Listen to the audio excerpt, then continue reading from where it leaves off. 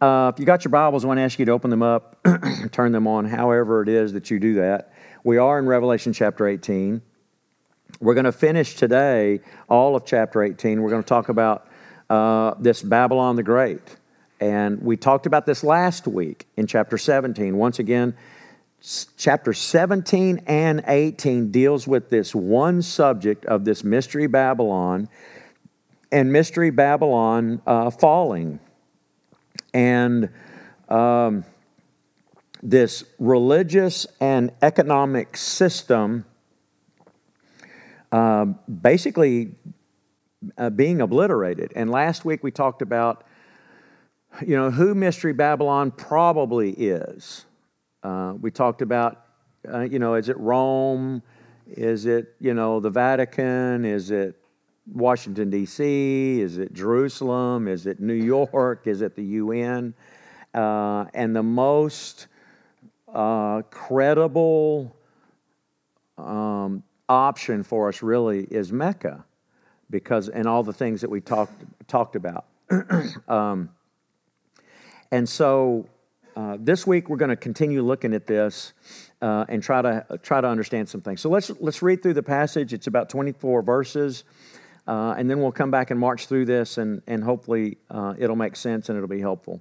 So starting with verse 1 in chapter 18, it says, "After this I saw another angel coming down from heaven, having great authority, and the earth was made bright with his glory. And he called out with a mighty voice, 'Fallen, fallen is Babylon the Great. She has become a dwelling place for demons, a haunt for every unclean spirit, a haunt for every unclean bird, a haunt for every unclean and detestable beast. For all nations have drunk the wine of the passion of her sexual immorality, and the kings of the earth have committed immorality with her. And the merchants of the earth have grown rich from the power of her luxurious living.' Then I heard another voice from heaven saying, 'Come out of her, my people, lest you take part in her sins, lest you share in her plagues. For her sins are heaped high as heaven, and God has remembered her iniquities. Pay her back as she herself has paid back others, and repay her double for her deeds. Mix a double portion for her in the cup she mixed. As she glorified herself and lived in luxury, so give her a like measure of torment and mourning. Since in her heart she says, I sit as a queen, I am no widow, and mourning I shall never see. For this reason her plagues will come in a single day, death and mourning and famine. And she will be burned up with fire, for mighty is the Lord God who has judged her. And the kings of the earth who committed sexual immorality and lived in luxury with her will weep and wail over her when they see the smoke of her burning. They will stand far off in fear of her torment and say, Alas, alas, you great city, you mighty city Babylon, for in a single hour your judgment has come. And the merchants of the earth will weep and mourn for her, since no one buys their cargo anymore, cargo of gold, silver, jewels, pearls, fine linen, purple cloth, silk, scarlet cloth, all kinds of scented wood, all kinds of articles of ivory, all kinds of articles of costly wood, bronze, iron, and marble, cinnamon, spice, incense, myrrh, frankincense, wine, oil, fine flour, wheat, cattle and sheep, horses and chariots and slaves, that is, human souls. The fruit for which your soul longed has gone from you, and all your delicacies and your splendors are lost to you, never to be found again. The merchants of these wares who gained wealth from her will stand far off in fear of her torment, weeping and mourning aloud. Alas, alas, for that great city that was clothed in fine linen and purple and scarlet, adorned with gold, with jewels and pearls, for in a single hour all this wealth has been laid waste. And all the shipmasters and seafaring men, sailors, and all whose trade is on the sea, stood afar off and cried out as they saw the smoke of her burning. What city was like the great city? And they threw dust on their heads as they wept and mourned and cried out, Alas, alas, for the great city where all who had ships at sea grew rich by her wealth. For in a single hour she has been laid waste. Rejoice over her, O heaven, and you saints and apostles and prophets, for God has given judgment for you against her. Then a mighty angel took up a stone like a great millstone and threw it into the sea, saying, So will Babylon the Great be thrown down with violence, and will be found no more. And the sound of harpists and musicians, of flute players and trumpeters will be heard in you no more. And the craftsmen of any craft will be found in you no more. And the sound of the mill will be heard in you no more. And the light of a lamp will shine in you no more. And the voice of the bridegroom and the bride will be heard in you no more. For your merchants were the great ones of the earth, and all the nations were deceived by your sorcery. And in her was found the blood of the prophets and the saints, and of all who have been slain on earth. And we pray that God would honor the reading of His word. Amen? So before we jump back up to the top, I want you to notice something here in verse 23. It says that your merchants were the great ones of the earth, and then it says, and all the nations were deceived by your sorcery.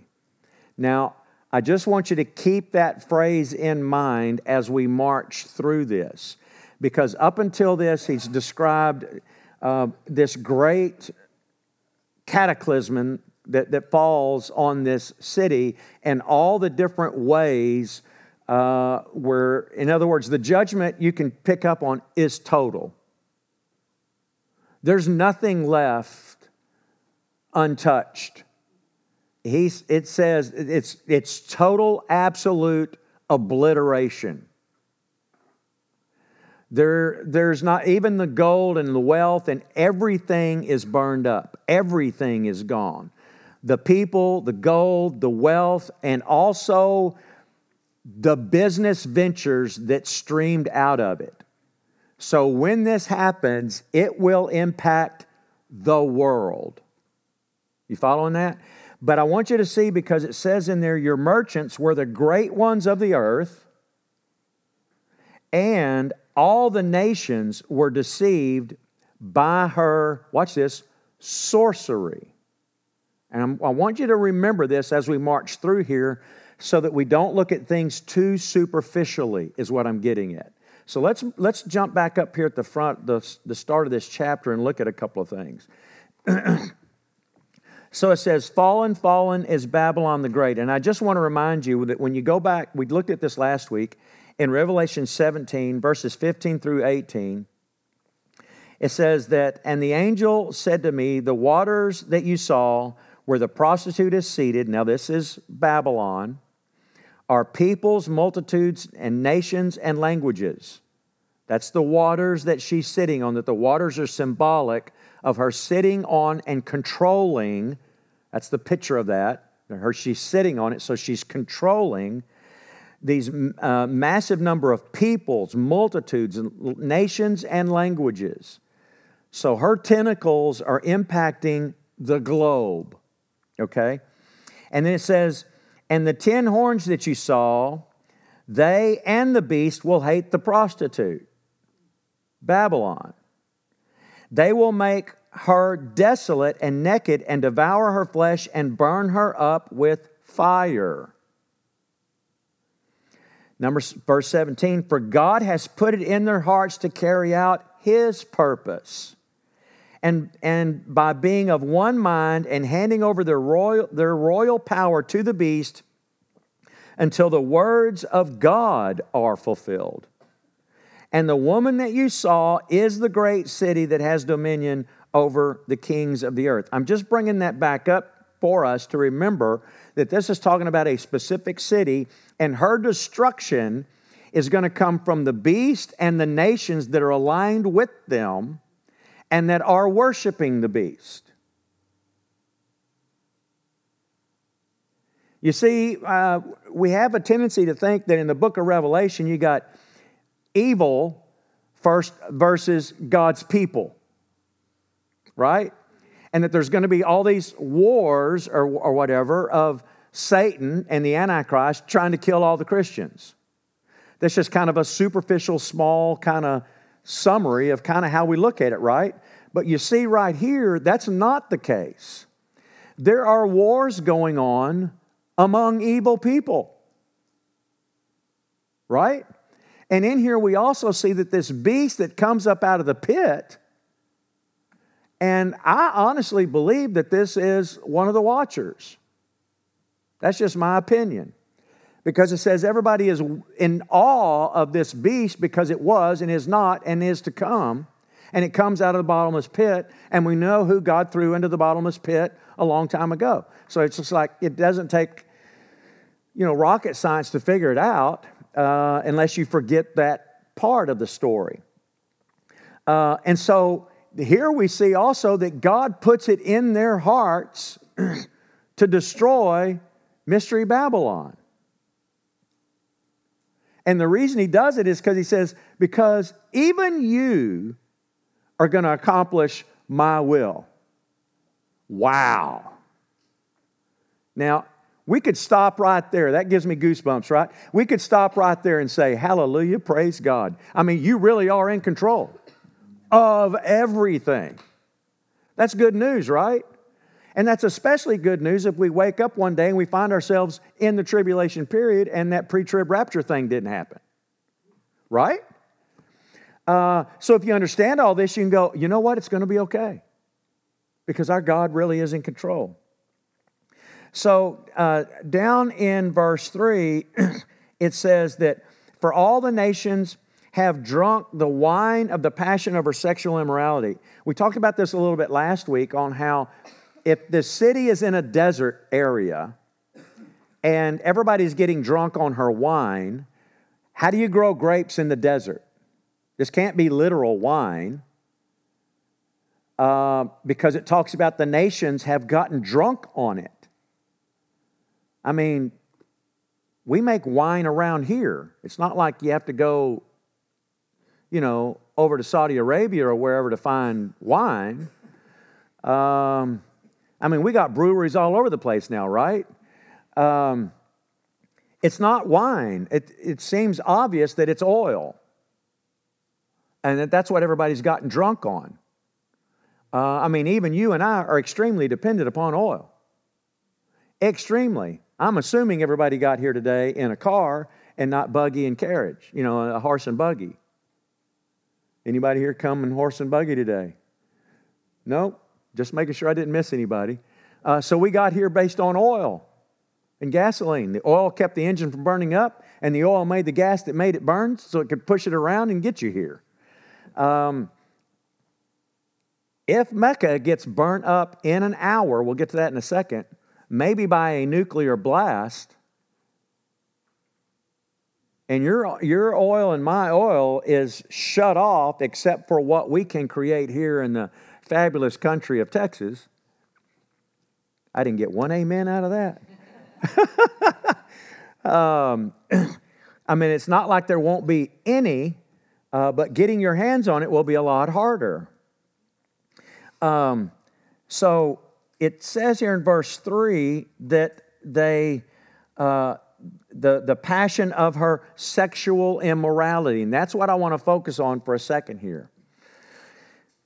Babylon is emblematic of a system, and the reference here at least twice, just here, but this reference is literally all through Scripture. I could have found a lot of passages, but I want to keep it simple this morning on this idea of sexual immorality. We have a tendency to think that that only means sex outside of marriage.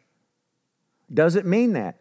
Yes. But we need to remember something here because we're going to read the Bible so we're going to read it in context. And in context here, he's talking about a city and a system. So is it just simply the physical act of sex outside of marriage? It can't be just that, right? It's got to be more than just that because it talks about the wine of the passion of her sexual immorality. So what is that? What's it really talking about here? And I'm going to go ahead and tell you, I think it's obvious through Scripture that this idea of sexual immorality means false worship and false doctrine. And I'm going to show you an incredible passage from the Apostle Paul about this in 1 Corinthians chapter 10. It is amazing when I read this, and I want you to have in mind, before you start reading it, I want you to think with me for a second of the first Exodus that already happened. We've talked about that a lot here. And this in the book of Revelation, and this next Exodus that is still to come, right? So that since you and I have that mindset, watch how the Scriptures will all of a sudden start to just pop off the page at you as far as what is really said to you and I in our quote-unquote New Testament. With that in mind, watch what the Apostle Paul says. 1 Corinthians chapter 10, and it's verses 1 through 13. He says, "For I do not want you to be unaware, brothers, that our fathers were all under the cloud and all passed through the sea, and all were baptized into Moses in the cloud and in the sea." Who's he talking about there? The first Exodus, right? Okay. Because they walked with Moses through the sea and all that stuff. Okay. Picking up in verse 3. "And all ate the same spiritual food, and all drank the same spiritual drink, for they drank from the spiritual rock that followed them, and the rock was Christ." Amazing, huh? And we know that he wasn't a rock. That's a metaphor, okay? But they also drank out of a rock that was a real rock. Interesting. Let me before we get bogged down. Verse 5, "Nevertheless, with most of them God was not pleased, for they were overthrown in the wilderness." We've talked about that, right? Now look at verse 6. "Now these things took place as examples for us, that we might not desire evil as they did." Now watch this examples that he starts to give us. "Do not be idolaters, as some of them were. As it is written, the people sat down to eat and drink and rose up to play. We must not indulge in sexual immorality, as some of them did, and 23,000 fell in a single day." You should know that story. It's the story of Balaam. Balaam keeps coming up, doesn't he? Verse 9, "We must not put Christ to the test, as some of them did and were destroyed by serpents, nor grumble, as some of them did and were destroyed by the destroyer. Now these things happened to them as an example, but they were written down for our instruction." It happened to them physically as an example, and then God had Moses write it down for our instruction. Watch this. "On whom the end of the ages has come." What? Yeah. Wow. So how is he tying this together? He's tying it together from the first Exodus and the one that's about to come. "Therefore, let anyone who thinks that he can stand take heed lest he fall." Don't get so puffed up and think you got it all together. We need to be humble and prayerful that we don't do the exact same things they did. Okay? Then this is where he says, "No temptation has overtaken you that is not common to man." That verse is used all the time to deal with personal daily temptations. Is that what Paul is talking about here? No. He's saying, look, we are just like them. When you read this, you better not say, "Man, they were dumb." How could you be so dumb? You walked through the Red Sea and you still acted like an idiot. You heard God speak from the mountain and you still acted like an idiot. You saw all these things and you still made a golden calf. You saw all these things and you still grumbled. God split open a rock and you drank from it in the desert, and it caused a river in the desert. They have found it. Did you know they have found it?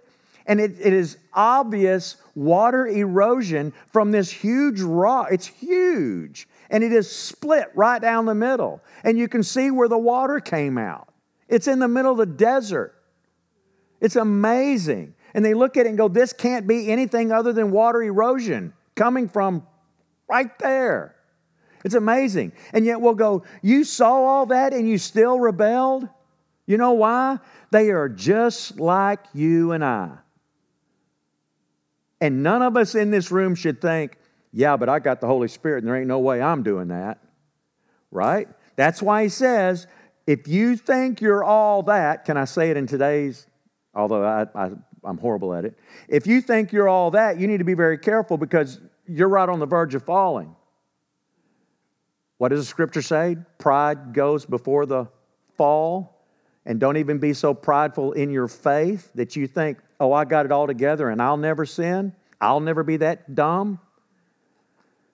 Can I get an amen from some? I mean, I know I can't be the only one in this room that has said, Paul, what an idiot. I don't mean you call me an idiot, although you might. You know what I'm saying, though? You just go,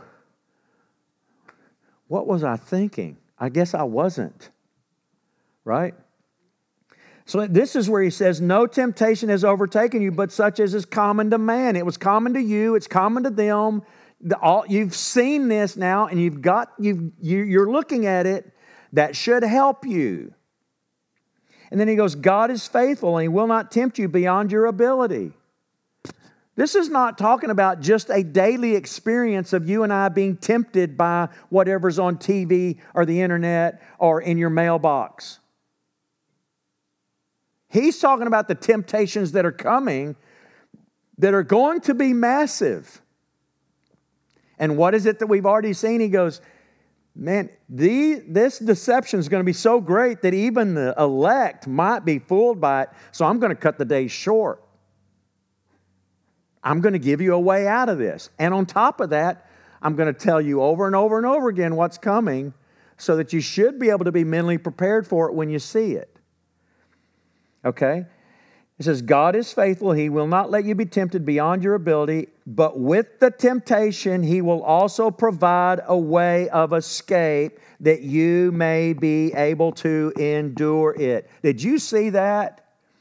He's going to provide us a way of escape and make it where we can endure. What is it that it talks about in Revelation and in the prophecies about this second Exodus to come? There will be those that escape, survive, and endure.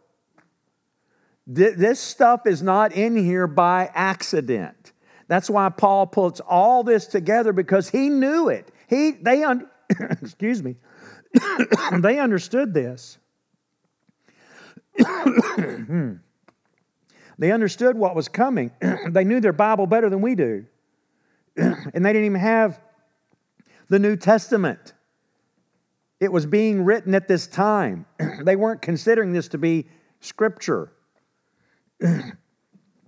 So Revelation 14, thank you, Betty. That's great. Thank you very much.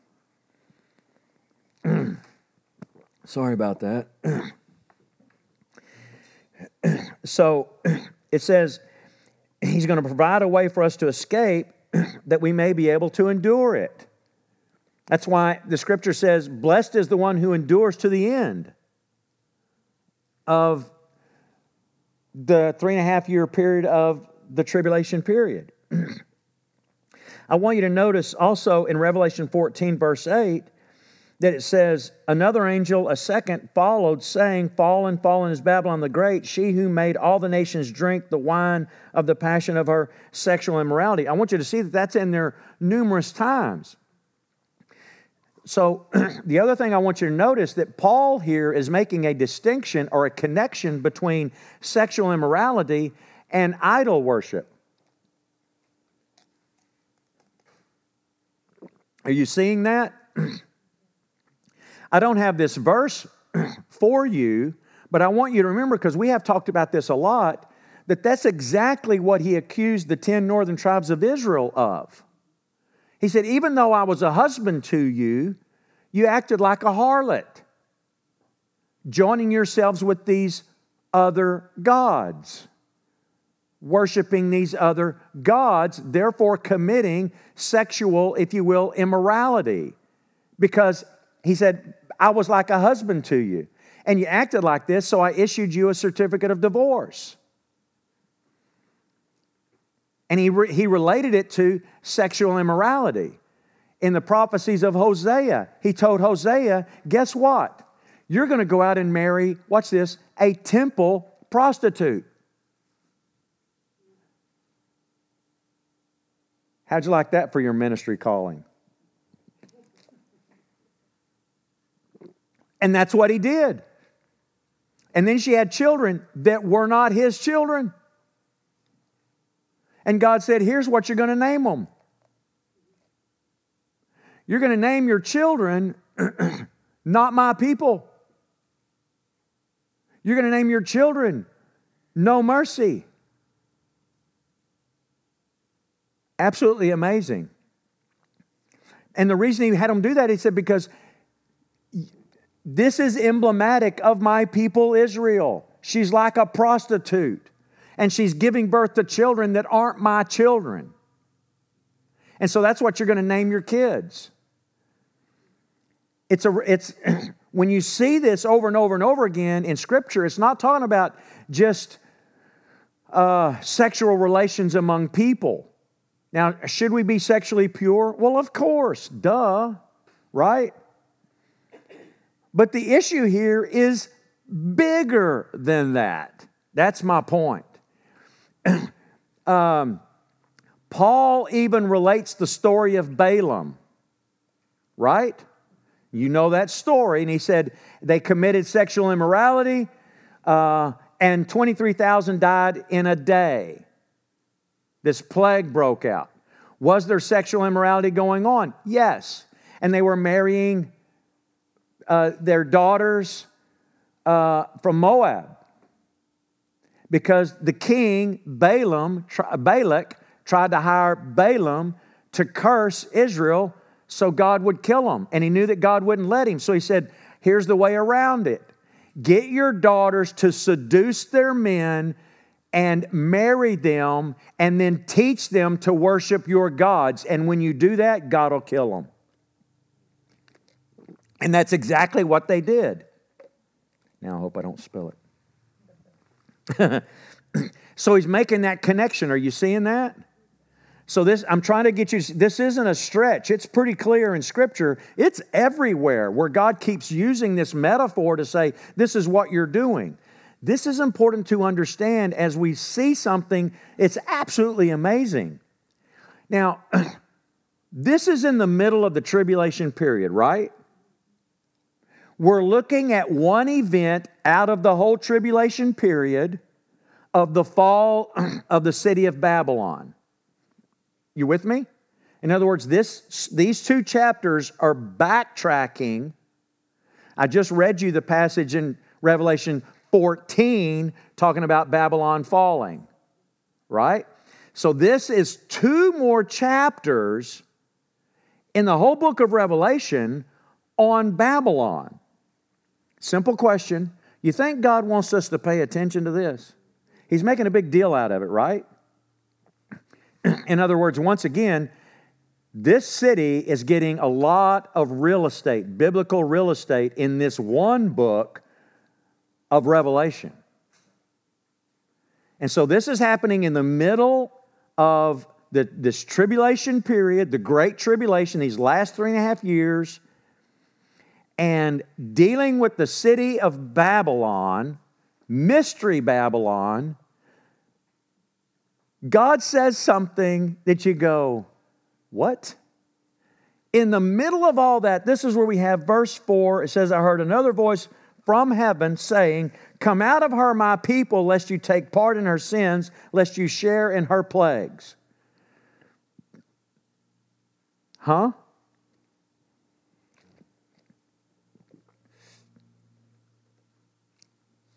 Anybody ever hear that verse used? It's used a lot trying to tell people to get out of the Catholic Church. That happens a lot. And people that just want to ride that horse, to eternity and back, come out of her, my people. It can only mean one thing. It's God's people that are involved in the wrong thing, wrong kind of worship. So that's got to be the Catholic Church. I'm just telling you, if you go Google that, it's going to pop up a million different ways. This is talking about this mystery Babylon. We've already established that the most probable place is Mecca.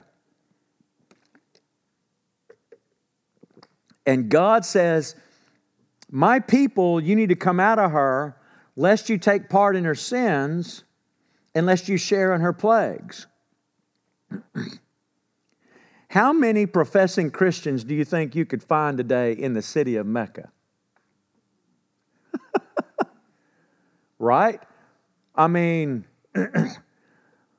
if there are some, they're few and far between, right? I mean, of all the places on the earth, in Mecca, and so why would God be putting this in here as a strong proclamation?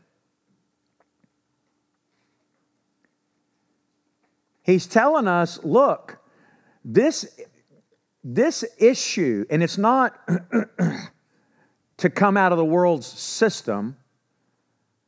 It's going to be really hard for you to go to work tomorrow if you're going to ride a horse. Right?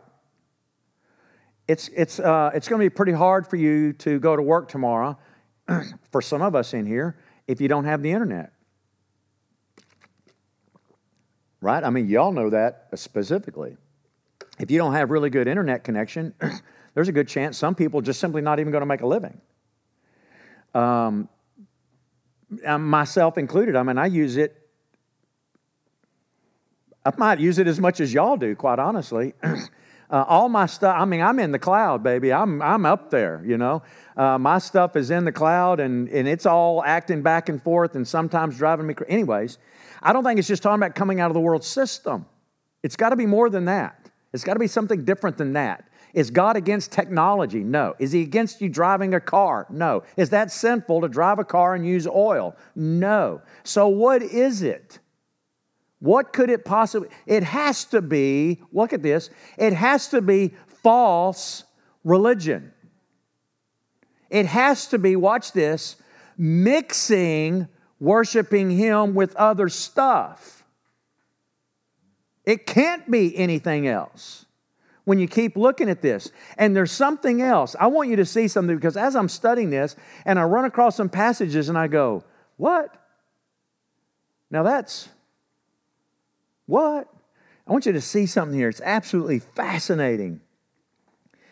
Jeremiah chapter 51.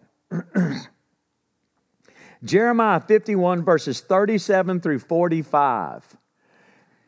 Now remember, this is talking about, the other one was talking about mystery Babylon in a desert and controlling the whole earth. This is Jeremiah, who is a contemporary of Daniel. He's like a generation a little bit before Daniel. Daniel was a teenager when he was carried off to Babylon with Nebuchadnezzar. Daniel is reading the prophecies of Jeremiah when he realizes that they're going to be in captivity for 70 years. And he goes into this great prayer, trying to figure it all out, and then the angel comes to him, trying to show him all this stuff. That's who Jeremiah is, so that you understand the connection. And now watch what he says, the prophecy that he gives. And then remember what we just read in Revelation chapter 18. Okay? Pay attention. And Babylon shall become a heap of ruins, a haunt of jackals, a horror and a hissing, without inhabitant. They shall roar together like lions. They shall growl like lions' cubs while they are inflamed. What's that sound like? While they are inflamed, I will prepare them a feast and make them drunk, that they may become merry and then sleep a perpetual sleep, and not wake, declares the Lord. Verse 40, I will bring them down like lambs to slaughter, like rams and male goats.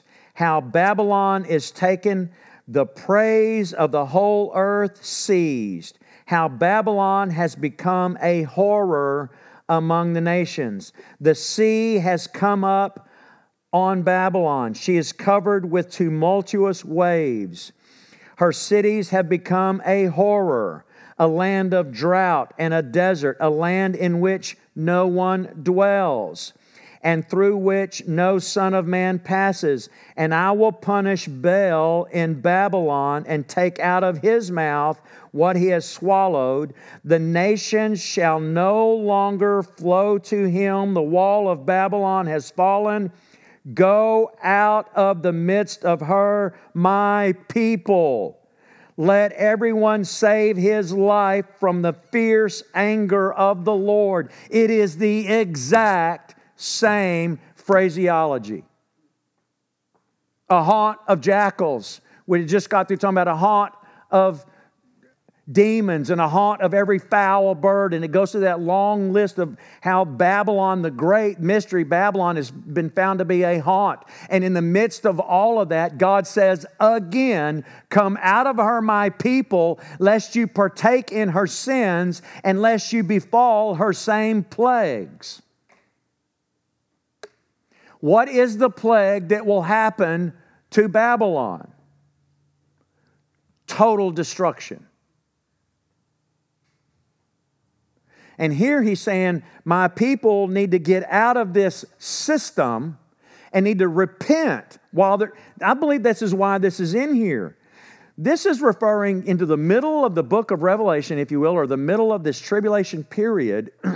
And in that, God is calling out to His people, you guys need to come out of this, because if you don't come out of this, guess what's going to happen? You're going to die.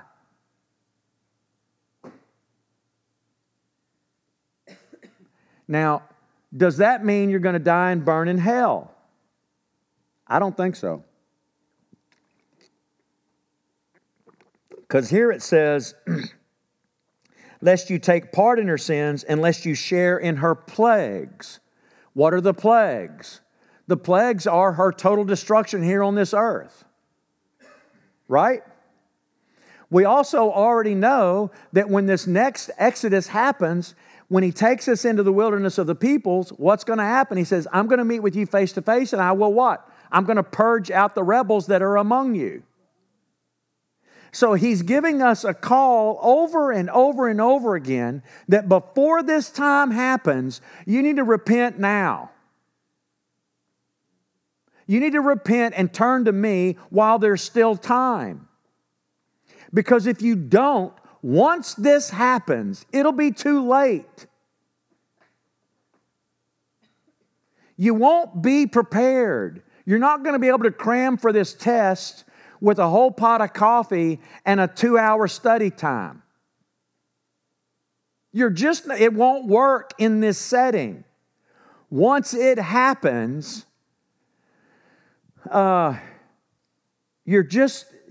you have to get prepared beforehand. If you don't, once you find yourself in it, you're just not going to be ready. You won't make it. Does that mean if you don't make it physically that you're going to burn in hell? No. But God doesn't even want us to die physically. Are you seeing that? He doesn't want us to suffer physically. We just keep bringing it on ourselves because we're idiots. And stiff-necked. I just want to do it my way. And God goes, oh, okay. Well, it's just amazing. In verse 5 it says, verse 4 it says, come out of her, my people, let's take part in her sins, lest you share in her plagues. Verse 5, for her sins are heaped high as heaven, and God has remembered her iniquities. So the issue here isn't It's not even if we totally understand it all. It's a matter of, what does this mean to God? And here God says, that He has remembered her iniquities. It's interesting when you look up that word iniquity. It's rather fascinating, because the word there is talking about doing, let me try to summarize it this way: doing things that are unlawful that cause harm.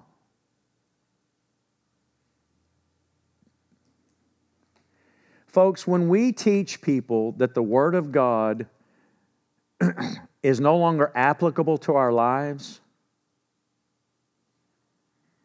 that's causing harm. It's an iniquity. When we tell people that Jesus died on the cross so that now you don't have to follow the law, that's a lie straight out of the pit of hell. And what does it do?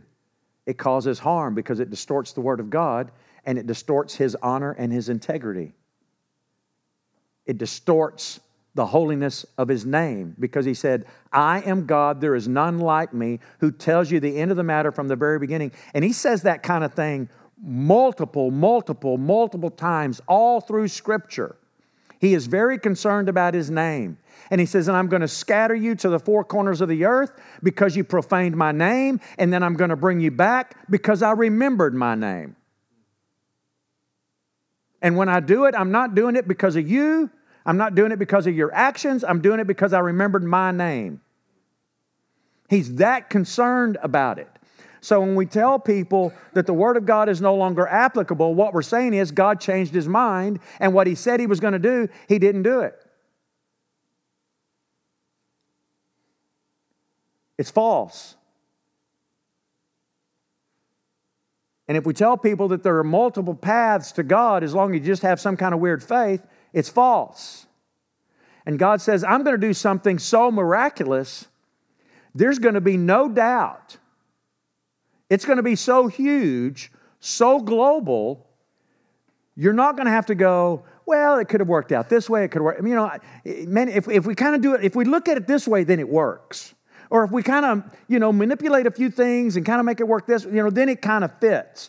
He's going to say, no one is going to doubt at all. I'm going to make it so massive, so huge. You're not going to remember the first Exodus. You're going to think this: I'm going to bring my people out into the wilderness. I'm going to have my 144,000. I'm going to protect my people. And then I personally am going to meet those people in those wilderness, and I'm going to purge out the goats. I'm going to get rid of the weeds. I'm going to get rid of the rebels. I'm going to bring my people, and I'm going to bring all 12 tribes back. And I'm going to deal with the world right there in Jerusalem, because they divided my land. They refused to believe that I am sovereign. And that's what He's doing. And then He says, and you know what? I'm going to tell you that this city is going to be obliterated. And it's going to happen. And I'm going to tell you that everybody is going to be so connected to her that when I make this happen, no one's going to believe it happened. And everybody's going to weep and wail because they're not going to be able to get their bagels. What I mean by that is the simple delicacies that you and I take for granted every day, you're going to find when that happens over there that it's going to impact the smallest areas of your life that you never thought possible. When you wake up and go, you mean to tell me they don't have socks at Walmart? What's that got to do with oil? Everything.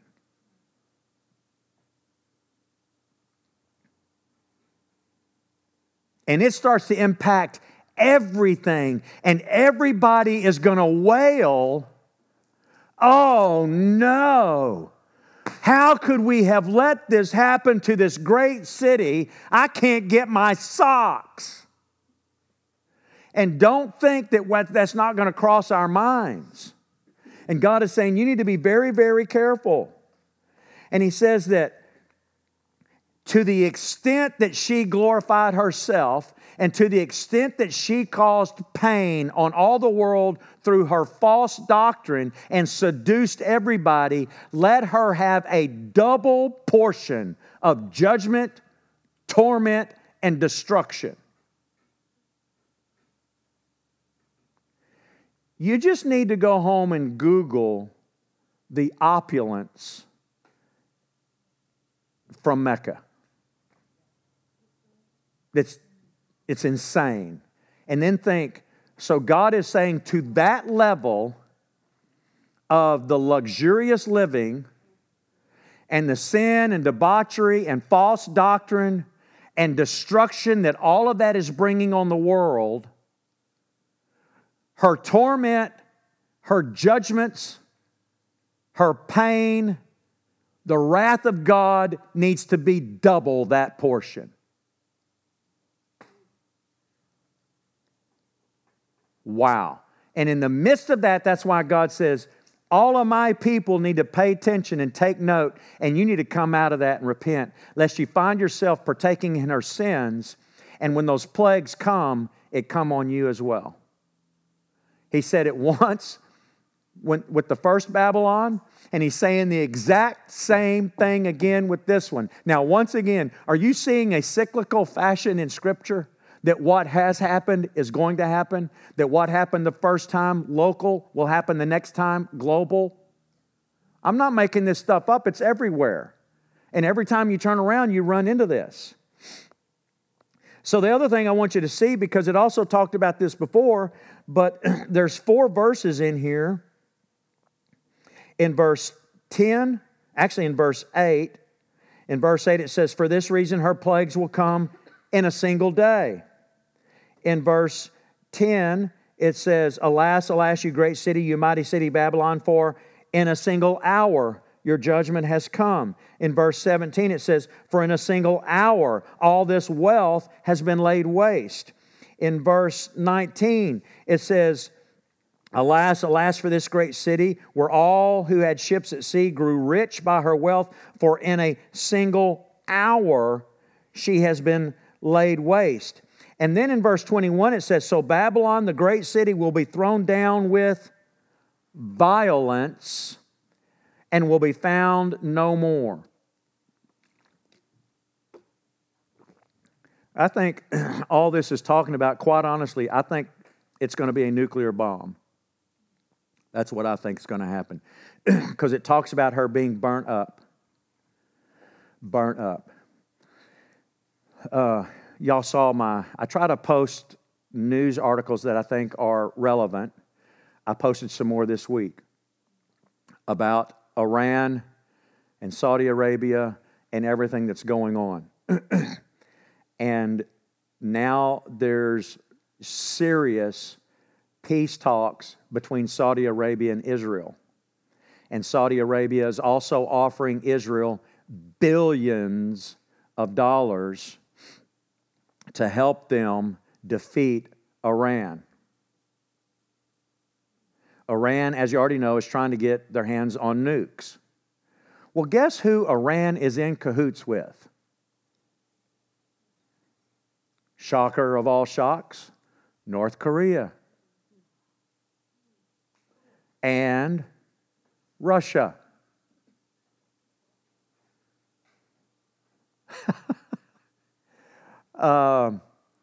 Yeah.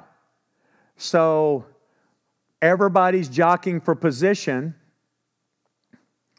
for control over the Middle East. And Iran hates Saudi Arabia, and Saudi Arabia hates Iran.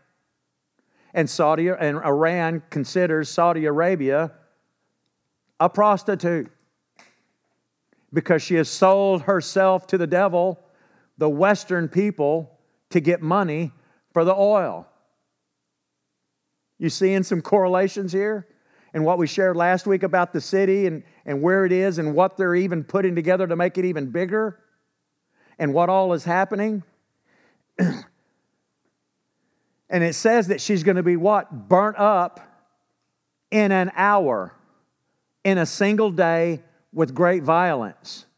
And that all of that wealth will disappear in an hour. Folks, the only thing that can even describe that, or it has to be nuclear obliteration. I can't think of anything else. Not to say that God can't do something other than what I've dreamed up in my tiny little brain. But it just sure looks to me like that's what he's describing here. And he's talking about an alliance of people and demonic spirits. And God's going to literally put it in their minds, you're going to destroy her. And the main reason you're going to do it is because I've prophesied that that's exactly what's going to happen. And I want it to be something that nobody's even going to expect. Nobody's going to anticipate that. How is that even possible? Most people in America today do not comprehend the possibility of Iran shooting a nuclear weapon at another Arab state.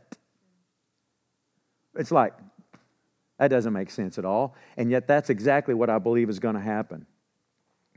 So, and I want to bring your minds back to this one point here in verse 23. Now I want you to see this where it says, and all nations were deceived by your sorcery. Sorcery. Folks, sorcery is dealing with demonic spirits.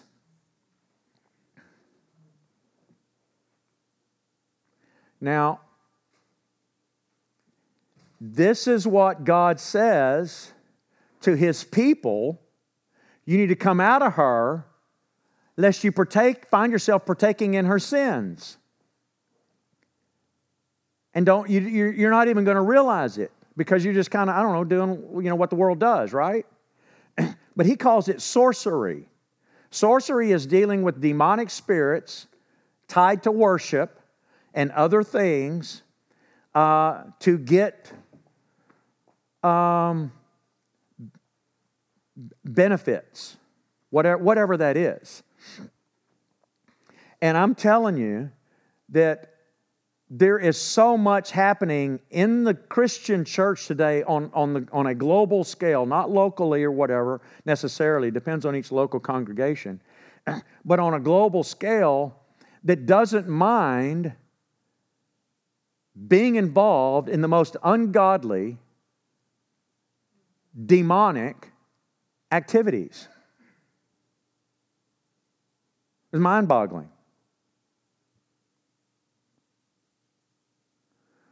I think it was an abortion clinic in Fort Worth, just this week, I think it was maybe, where there were Christian ministers, I'll say it that way, a group of them that went over there to pray over the place. Not that God would stop it, but to bless it. Walked through the halls singing praises to God and asking the God, Yahovah, to bless murdering babies. If you don't think we're messed up, you're not reading the news. There is so much activity within the church that is ungodly, we've lost track of it. As a matter of fact, we're numb to it. And we'll do anything to get the crowds in. Literally anything to get the crowds in. And I just simply can't play that game. And I won't. I can't.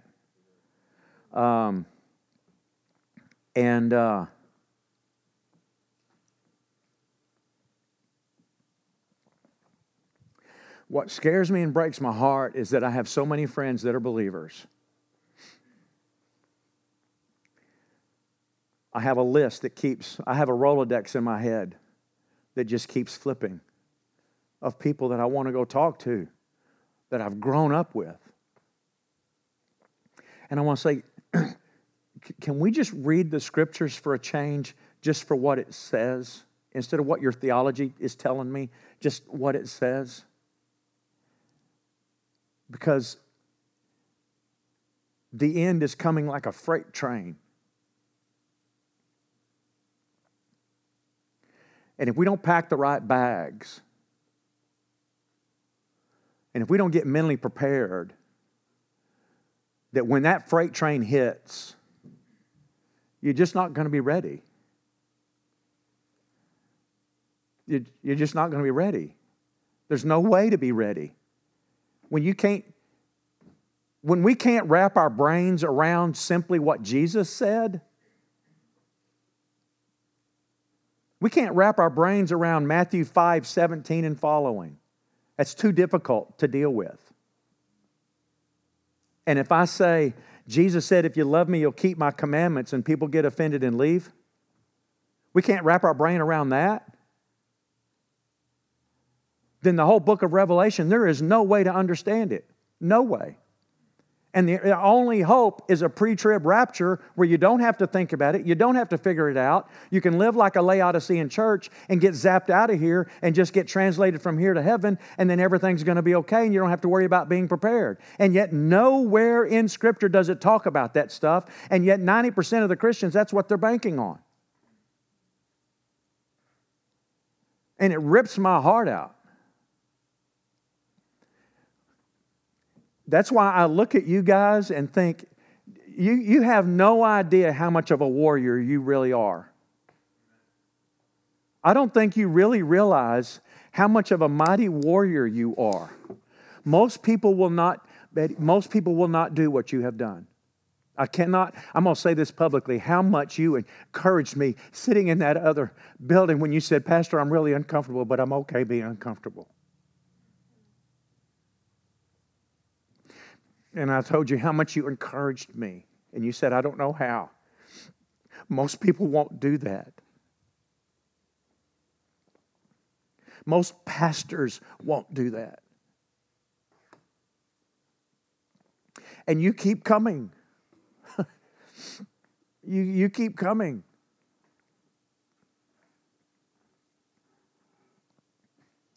And you encourage me. And I want you to know that there's time, we've got time to get ready. So don't leave here fretting. Please don't do that. This shouldn't be a downer. I'm telling you, you guys are awesome. And he said, come out of her, my people, lest you partake in her sins and you befall her plagues. And I quite honestly, I think we already have here.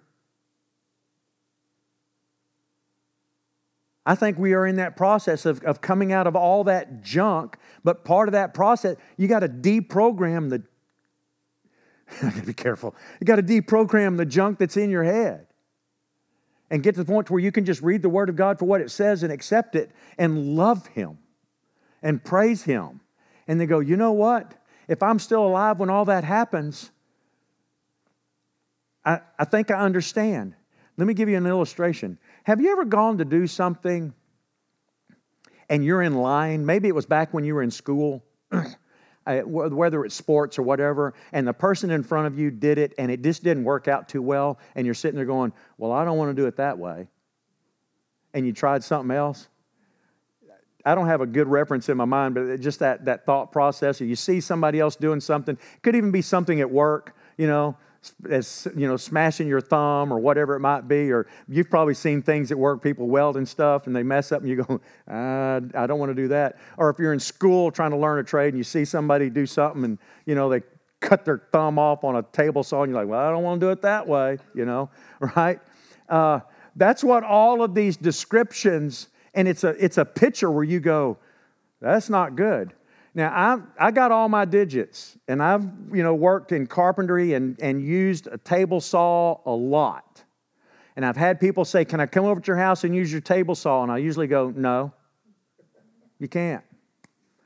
You come over and show me what you want, I'll cut it, but you're not going to use my table saw because I'm not going out there and picking up a thumb. I'm just not going to do it. I have had people that work for me with digits laying on a table saw. I've seen my father run his hand through one and tear it up. Those are images that now, every time I'm behind a table saw, I'm usually scared to death. And the only times I came close to getting hurt was when I forgot that. Right? That's what God has just given us. In His Word, He goes, this is what happened. Are you seeing it? And I want to show you and spell it out and give you pictures and so that you see everything that happened. He even sent Cecil B. DeMille and said, let me put it on screen for you. Let the earth open up and swallow these people. Not that it was all correct, but I'm just saying He's given us all these images and especially what's in the Word of God to say, don't go there.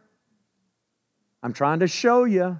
I'm trying to scare you enough so that you say, when it happens, you're going to go, I ain't going there. Whoa. I might be scared to death, but I'm not going there. And we're out there in the wilderness and we got nothing to eat. We're all going to go, it's okay.